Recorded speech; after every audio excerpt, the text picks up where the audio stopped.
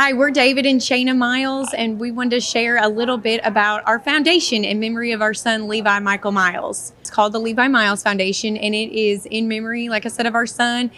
And we have several levels of services because our son, Levi, had a rare disease called Aicardi-Goutieres syndrome, which is also known as AGS. AGS is a disease that works in the immune system of the body. So with Levi, this horrible disease took his life and shut down one organ at a time. Through the foundation, we build awareness of rare diseases and supports for children with disabilities and rare diseases, because we know those are two different populations, but sometimes they can have some overlap. Through the foundation, we have a multi-level system for services. We donated all of Levi's adaptive equipment, which was well over $100,000, to our local physical therapist, and she has been able to lend those pieces out to other children that don't get funding through their insurance or just need something in the meantime to be inclusive in their community.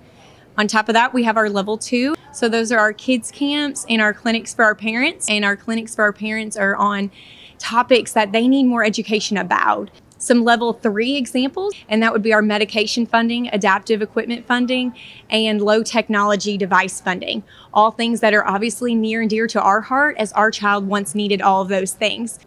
Our level 4 services are as our top tier here, and that'll be our inclusive playgrounds that we're super excited to have in our local communities, because the school that Levi would have went to, he wouldn't have been able to play on one single piece of equipment at his school. So this is something that really our passion just drives us to make this happen for other students and other kiddos that don't have to face that same adverse experience. And on top of that, with level 4, we've also added a family experience service, and that is for kiddos who may be end of life, that cannot get a Make-A-Wish, that just do not qualify for that and need it quickly. They may not even be end of life and just need a family experience.